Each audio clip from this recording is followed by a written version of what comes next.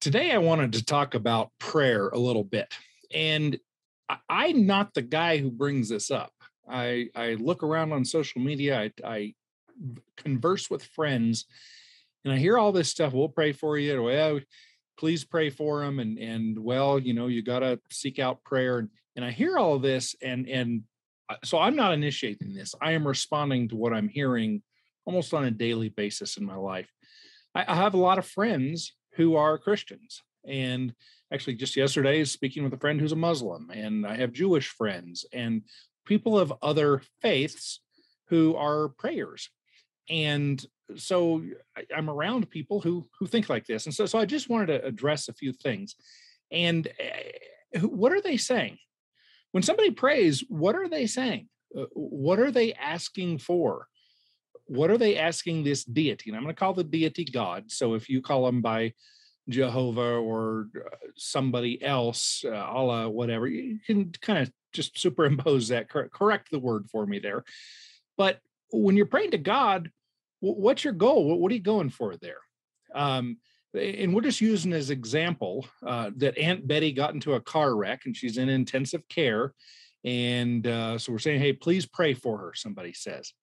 What are you praying for?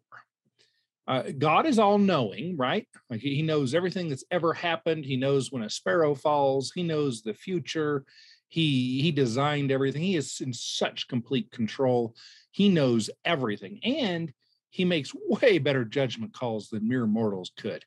Like he knows who needs to die. He knows who needs to live. He knows all this stuff, right? I'm going with a he. I hope that's okay with you. If that's if that's how good he is, that's what he knows, then why are you praying? What are you wanting him to do? So let's say God, obviously, he wanted Betty to be in a car wreck, or he was okay with it. Maybe he wasn't paying attention or didn't realize that she was a faithful follower, or somehow maybe he messed up and she got into a collision and she got seriously injured and she's about to die and she's in intensive care. What is it you want God to do? You want God to snap his fingers and cure her? Not like he cures amputees, because that's one group he definitely doesn't cure. There's actually a website, whywon'tgodhealamputees.com. But other group, like he allegedly will cure people with a lot of other ailments. Is that what you want? You want him to make all of her shattered bones and her loss of blood and her abrased skin, all of those issues, and her open head injury or brain injury. Do you want all that stuff, him to just snap his fingers? And she wakes up and says, holy cow, what just happened? And then, hey, I feel great, and walk out of the hospital. Is that what you're asking for? Or are you asking for the doctors to have God guide their hand? Well, if God's going to guide their hand, why'd they go to medical school? Well, does it take a combination?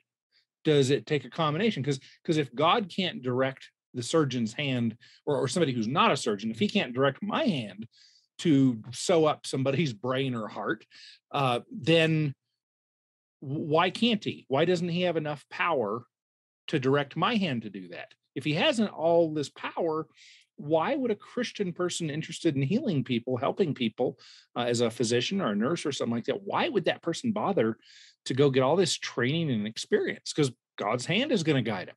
Well, if you're thinking, well, no, he's not going to actually guide him that way. We just want the person to feel peace in their heart while they're being operated on. And we want the doctor to feel peace in her heart while she's operating. And we just want this peace in their hearts. Well, if that's what you're saying, and prayer is the way that you want to get there, and either Aunt Betty or the surgeon likes it when you say that you're praying, that they'll feel peaceful rather than them having a balanced diet, exercising, yoga, kind of taking care of their mental health. If you would rather that God take care of that rather than them have that normal habit, okay, I guess it's prayer is okay or acceptable. But that seems to me that would be about the same as an affirmation or a meditation. Stuart Smalley, and I'm good enough and I'm smart enough and doggone it, people like me. Well, if you're telling yourself that, those positive vibes really do make you perform better, which it seems like, oftentimes they do. Yeah, I don't have a problem with that. But you got to realize, if you're thinking that way, that it's not a reasonable science-based thing. You got to accept this is a faith thing. This is a complete It's not a rational thing. It's faith. It's the opposite of faith. It's ration. It's reason that would have you want the doctor to have an education or experience or whatever. It is faith if you just want God to make somebody feel good or less stressed or guide somebody's hand or magically heal somebody. Is this making sense? Am I being too harsh? I'm kind of ripping this apart. At what point is it that somebody says, please pray for Betty? What am I missing here?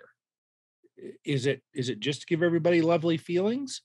How would you feel if somebody said, hey, I got the request. I love Betty's awesome. I love her. I love you. I really want the surgeon to do a great job, but I don't do the prayer thing. Can I send some positive vibes? Well, what do you think? If that person said that, do you think that sending positive vibes will do as much good? Like from a scientific standpoint, you measure her heart rate, blood pressure now, you really scientifically look at Aunt Betty and you look at the surgeon's performance, have another team that's observing that says, okay, he did this right, did that wrong. Is that what you're talking about? Or are you just talking about kind of this, I don't know, this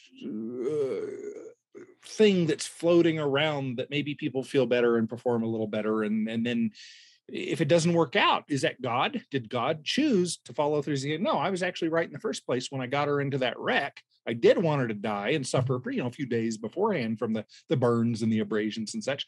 And I do want her to die, and I'm gonna go ahead and have her die. Well, then you say, well, that was God's will.